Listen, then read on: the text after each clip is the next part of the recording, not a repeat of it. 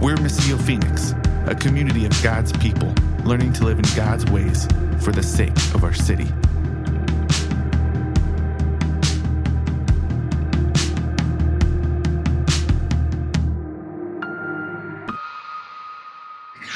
So this week I got a lot of texts and phone calls and messages of different people giving me different kinds of news all throughout the whole week.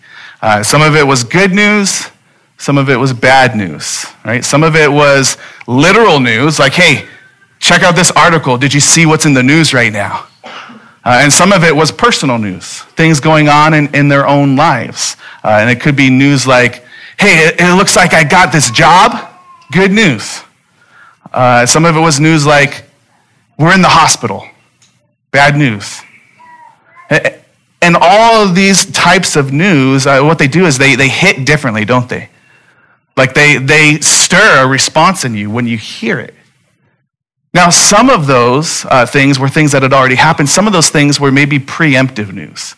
Like you could come back later and go, the job fell through and I don't know what I'm going to do. And that high that you got comes crashing down, right? Or the diagnosis was false and everything's okay, right?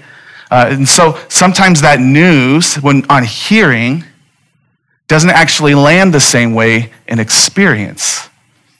It's kind of like there's Jimmy Kimmel used to do this thing where he would ask parents right after Halloween, tell your kids that you ate all their Halloween candy, get it on video, send it in, and we'll put it on our late show. Right? And so you'd have these parents telling their kids, I'm sorry, I got really hungry last night and I ate all your Halloween candy, and kids would just go nuts, like they're livid. And at the end, they'd be like, yeah, I'm sorry, Jimmy Kimmel told me to say that. That was the line they were supposed to use. And then all these kids are like, I don't know who Jimmy Kimmel is, but I hate that dude. And so this terrible news for them, and then it ends up being like, hey, it's not that bad. Or that could work in the reverse too. So those of you who are parents, try this. Tell your kids that you're going to Disneyland with no plans at all of going. See how that goes for you. I did it once. It wasn't on purpose, just a slip of the tongue. When our kids were younger, we picked them up from school, and they're like, hey, what are we doing today? And I just thought it was so absurd that surely they would get the joke, because there's no way that we were driving to Disneyland that day. That's how I thought, because I knew our budget, but they don't know our budget. So we're going to Disneyland. And my wife's like, what are you doing? And she had to clean things up a little bit. She's like, Dad sometimes tells jokes that nobody else is in on those jokes. He's not very good at telling jokes. And she knows this from experience, because one time, many years ago, before we were actually officially dating, the kids call it talking, which I talk all the time, but we were talking. And so she called me and I was at work, and I was like, what up, girl? And she goes, what are you doing right now? And I was like, oh, nothing, I'm just writing you a song. I was not. She got a little bit excited, and I had to write a song really quick. It was terrible. She still makes me sing it to this day. So, no, not for you. Some things are meant to be private. So I had to figure out, I got to make this experience land now, right? Here's the thing. News, when you hear it, is one thing, but when you experience it, it's a whole other thing. And the reality is most of those examples I just gave are not really news. It's lying, in my case. Or it's like a preemptive hope, or preemptive warning. But what news really is when something actually happens. It's telling of an event that has taken place. It has occurred. And in Matthew 4, we see that Jesus continues sharing the news that John had already started sharing. It's the same message. Repent, for the kingdom of God has come near. This has happened. And Jesus is stating, the kingdom is here among you because Jesus has come near. And not only does Jesus state that this has happened, but he backs it up. And what we just saw in chapter 4 is a summarized version of what's going to play out over the next several chapters of Matthew. That Jesus announces and preaches and teaches good news. The kingdom of heaven is here. and then he displays it. He demonstrates it. At the end of chapter 4, it starts talking about how he goes out and he's healing people. He's healing the sick. He's casting out demons. Well, guess what? We're going to turn the page, right, in the coming weeks, and we're going to see chapters 5 through 7, which we call famously the Sermon on the Mount. Matthew has another title for that. It's the kingdom of heaven. Jesus is preaching a sermon about the kingdom of heaven.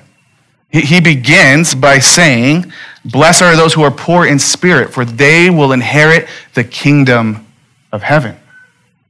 And he goes on for 3 chapters describing what the kingdom is like and teaching people how to live in it faithfully. And then you turn to chapter 8, and what does he do? He starts demonstrating it. Chapter 8 is filled with him going and healing people, casting out demons, rescuing people from this kingdom of darkness and bringing them into the kingdom of light, the kingdom of heaven. And so right here at the end of chapter 4, we just get a little, Matthew says, this is what's coming, right?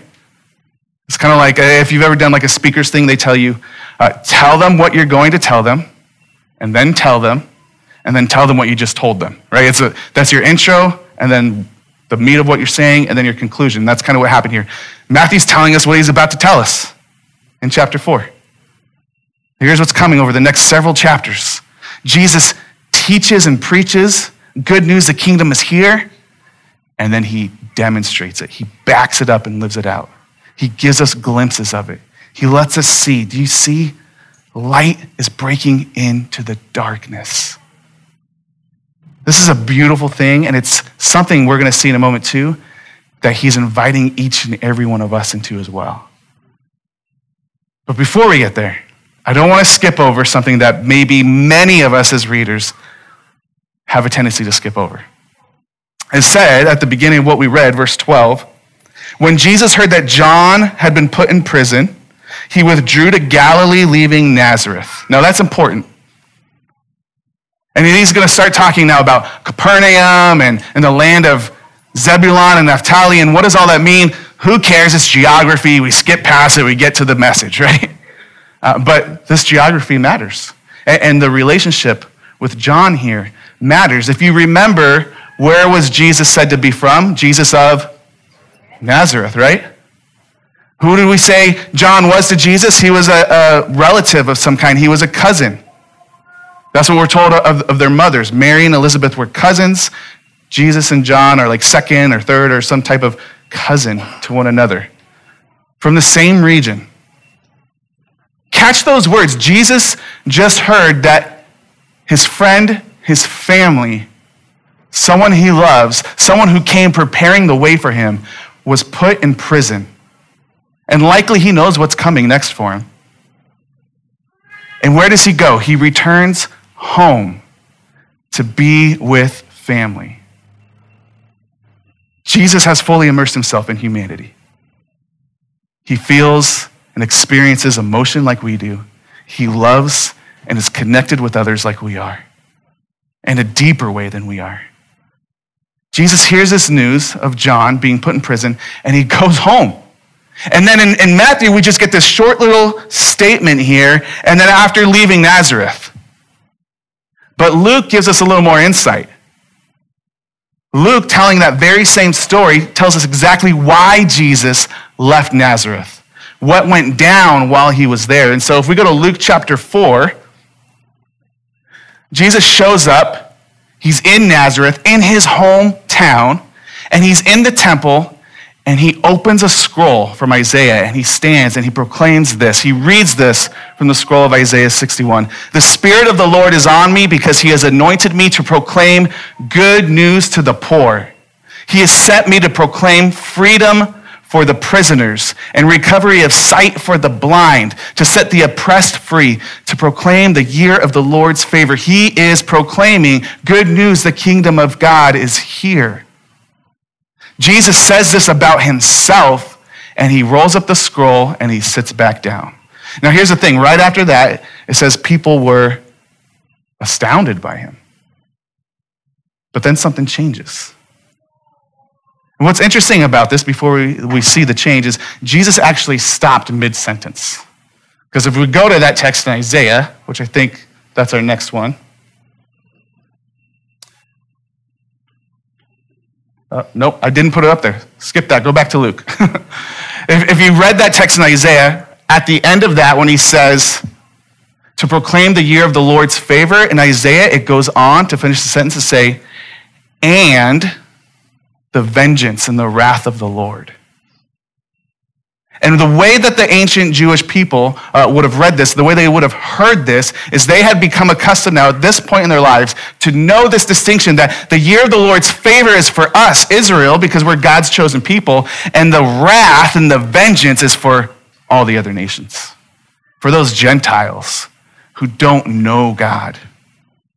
And instead, Jesus says, hey, I'm coming to proclaim good news. He stops right there. He rolls up the scroll, sits down, and they're all amazed and like, what's going on? And then Jesus continues to have conversation with them and explains a little bit of why he stopped right there. He reminds them, you know, when Elijah, the prophet, was going and he was coming to widows, there were all kinds of widows in Israel at that day. But he went to a foreign widower, and he helped her. He says, you know, Elisha, the next prophet after him, there are all kinds of people with leprosy and skin diseases in Israel, but he went to this guy Naaman, a Syrian, and God rescued him. And what Jesus is saying is, you are not going to listen. You are not going to receive this news of the kingdom, and now this message is going to spread out to others. And at that moment, the amazement and wonder of who this teacher is turns into anger and violence. Let's continue reading in Luke 4. What happens after he says that? Then he rolled up the scroll, he gave it back to the attendant, sat down. The eyes of everyone in the synagogue were fastened on him. He began saying to them, today this scripture is fulfilled in your hearing. He's saying, I'm the one bringing this good news. And then if we jump ahead, after he tells them about Elijah and Elisha, all the people in the synagogue were furious when they heard this. They got up, they drove him out of the town, and took him to the brow of the hill on which the town was built in order to throw him off the cliff. But he walked right through the crowd and went on his way. I don't know what that looked like. He just walks right through them. But do you see that? Like, they're in the temple worshiping. Jesus says, you've hardened your heart so much you won't hear this good news, but now it's available to others as well. And that made them murderously angry. They wanted to kill him. They would get that one day, but not that day. Jesus still had good news to bring to people. And so he leaves Nazareth, his hometown, and he goes to this other place. He goes to Capernaum. And if we were to look on a map, this is all in the region of Galilee, okay? So you got a region of Galilee. His hometown is Nazareth, and he travels up north, more by the Galilean Sea, to a place called Capernaum. And in that region, there are two tribes of Israel. Do you remember Jacob had 12 sons? And those 12 sons ended up becoming these 12 tribes of Israel. And all these tribes were named after those sons, and two of them were Zebulun and Naphtali. And these were the regions allotted to them when they got into the promised land, when they came into Canaan. That this is their home. This is where those tribes settled in. And the history of Zebulun and Naphtali is that these people, who were some of the first people that other nations, as they came into that land, that they would meet. They were also some of the first people who would adopt the gods and the customs of these other lands who came in. They were some of the first people who turned their backs on the kingdom of God and started living in the ways of other kingdoms. And so God pronounced a discipline on them, a judgment on them. And because of that, they ended up being occupied by foreign nations. I said Syria, not Siri. Okay. That recorded like my whole thing so far, by the way, when I said that a long time ago. Because of that, they end up having the Assyrians come in and take them captive. So there's darkness over their land, a dark kingdom now. So in Isaiah 9, it says this. Now we can go back to that Isaiah script. In Isaiah 9, God, though, says it's not always going to be that way. Zebulun and Naphtali. This is what he says. There will be no more gloom for those who are in distress. In the past, he humbled the land of Zebulun and the land of Naphtali. He humbled them. But in the future, he will honor Galilee of the nations by the way of the sea beyond the Jordan. This is what was quoted for us in verses 15 through 16 in Matthew 4. What we're being shown here is that Jesus has come to bring good news to those who are living in bad news. Jesus has come to bring light to those who are in darkness. And listen, he's come to bring it to the people who have even gotten to those places in their own doing. The very people who rejected him before and were now living in darkness, Jesus comes to bring good news, and you now can be invited back into the kingdom of heaven. And so for us here right now, there's a lot of time on geography stuff, so that we could hear this in Phoenix, Arizona in 2024, many of us are living in the land of darkness. Many of us are building up our own kingdoms. And Jesus has come to say, good news, the kingdom of God has come here. It's in your midst. Even though you see darkness and gloom around you, it is sprouting up like a healthy plant in the midst of weeds and hard soil. And nothing will stop it, and it will overcome. And you can be invited to come and live into it. And what is that kingdom? What does it look like? The end of Matthew shows us. The end of Matthew 4. Jesus starts going and demonstrating now. Listen to what he said. After he calls the disciples, pick up in verse 23, Jesus went throughout Galilee, teaching in their synagogues, proclaiming good news of the kingdom, and healing every disease and sickness among the people.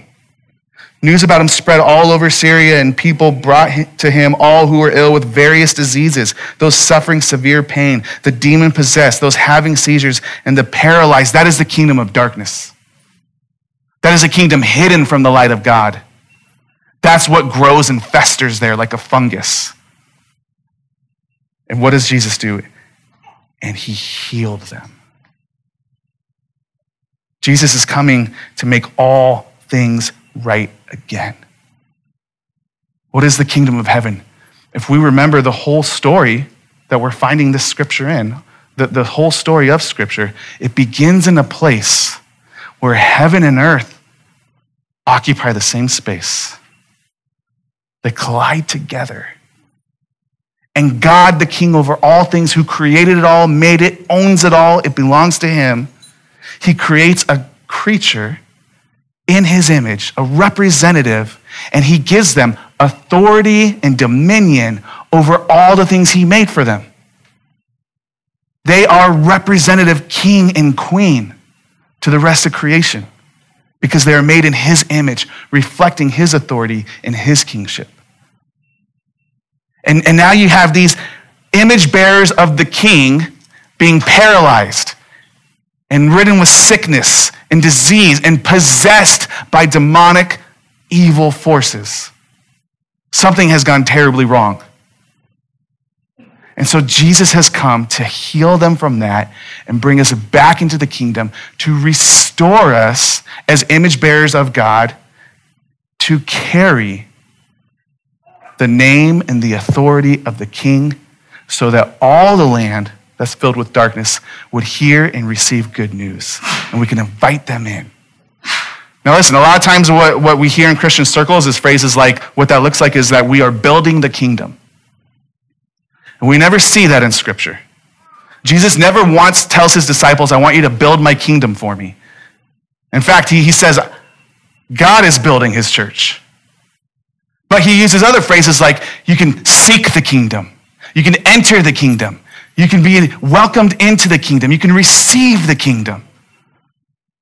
What Jesus is offering to us is come and enjoy what I have fulfilled for you, what I have accomplished for you. Imagine like creating a really, really good dinner party, right? And you've slaved away, you've made some really good food. Please invite me. And you have the best meal possible. And you've just like decorated the place and it's beautiful. You set out all kinds of things and it's a welcoming environment and you welcome your guests. And then you tell your guests, hey, there's room for more. Call up your friends. Welcome them in too. And you pick up your phone and you're like, hey, guess what? I just made the best meal ever. Come and enjoy it. Or even, hey, we're making a really good dinner. Come and see what we've done. And a lot of times that's what we do when we enter into the kingdom is we start saying things like, we are doing this for the Lord. We are doing this for the kingdom. We are helping God build his kingdom. And Scripture never says that. Enter in and receive it. Now, do you have a part to play in it? Yes. You get to call up your friends and invite them in too. Come and see this meal that has been set for us. Come and sit down with me. Come and receive with me. That's what we do as kingdom representatives in a dark world. We get to show and tell and share the story that the kingdom has come near. The same way John was preaching, good news, repent and believe the kingdom has come near. And Jesus says the same thing, repent, believe the kingdom has come near. The disciples, when the Spirit fills them and they open up the shutters of the room they were hiding in and they tell about Jesus and the people say, well, what do we do about this? And he says, repent and be baptized because the kingdom has come near. I want to share with you another verse from Luke 17, verses 20 and 21. Jesus is being asked by some religious leaders who are standing around, hey, Jesus, you've been talking about this kingdom a lot. You've been talking about this kingdom for a long time. Like, what's the deal? When's it going to come, right? And so once on being asked by the Pharisees when the kingdom of God would come, Jesus replied, the coming of the kingdom of God is not something that can be observed, nor people will say, here it is, or there it is, because the kingdom of God is in your midst. Now, there have been other translations of this that say the kingdom of God is within you. And in our language, in our vocabulary, in our context, we would then take that to mean like, oh, that means like it's inside of me, personally, individually, and I just got to let it out for the world. But what that Greek word is entos haimon, and I'm probably pronouncing that wrong. And what it means is literally in your midst. It's among you. And Jesus said the kingdom is here right now to those Pharisees asking that question. Hey, when's this kingdom coming? And what he's saying is, you don't even see it. I'm standing right here among you. Open your eyes. You guys, that's our role, is to open our eyes to the kingdom and help others to open their eyes to see the kingdom. As we display things that are kingdom-like through the power of the Spirit of God, what we're doing is we're simply peeling back the curtain and letting people peek through the window to see, oh, there is something better. And then we invite them in to the work that King Jesus is accomplishing on behalf of all of us. And so in Matthew 10, we talked about chapters 5 through 7, he's teaching about the kingdom all through the Sermon on the Mount. Chapter 8, then, he starts demonstrating it, just like we saw here at the end of Matthew 4, right? He says, kingdom has come near, then he starts healing people. So we see that played out in chapter 8. You know what happens in chapter 9 is Jesus then starts forgiving people's sins, including a man named Matthew, who later writes this book, and welcoming them in. And then in chapter 10, he does a really interesting thing. He sends them out to do the same healings he had been doing in chapter 8. But he sends them with his authority, with his power. Well, Matthew 4 gives us that same thing. Jesus preaches the kingdom, and then we saw Jesus healing people, showing what the kingdom's like, and right smack dab in the middle, what does he do? He calls his disciples to come and follow him. We are invited into this kingdom work. And so this is what he tells his disciples in Matthew 10, verses 7 and 8. He says, as you go. That sounds familiar, right? Those of you who know the Great Commission. He shares this again. Matthew 28, as you go, Make disciples of all nations. He says to them, as you go, proclaim this message. It's the same message from John, same message of Jesus. The kingdom of heaven has come near. Heal the sick, raise the dead, cleanse those who have leprosy, drive out demons. Freely you have received, so you freely give. Missio Relentless, that is our call today. If you are in Christ, if you are in King Jesus, you are a brother and sister. We are children of God, our Father, but also his powerful Spirit is here in our midst, and he is calling us to be kingdom demonstrators. As you go into your workplace, into your schools, into your neighborhoods, into your families, proclaim the good news. The King has come to make all things right. Leave your kingdom of darkness, the ones that you're building, and come into the kingdom of heaven, because there is healing there, and there is freedom there, and there is joy there. And Jesus accomplished that fully for us, not by just coming and demonstrating, but by actually entering fully into, being immersed into what the kingdom of darkness had to offer by going to death himself, entering into the grave on our behalf. And then, just as he healed so many others when he walked this world, he himself rises victoriously and conquers it. The kingdom of light breaking through the darkness, that on the third day, Jesus rises. And he's inviting us to come and join him. And so as we go to the table this morning, we remember that reality. The kingdom of darkness has been defeated. When we take the bread that's been broken for us, we remember his body was broken on our behalf. When we dip it in the cup, we remember his blood spilled. Jesus taking on full humanity, and yet taking on and conquering the fullness of the kingdom of darkness. We take and we eat that, and we remember he built this. He accomplished it with his body broken.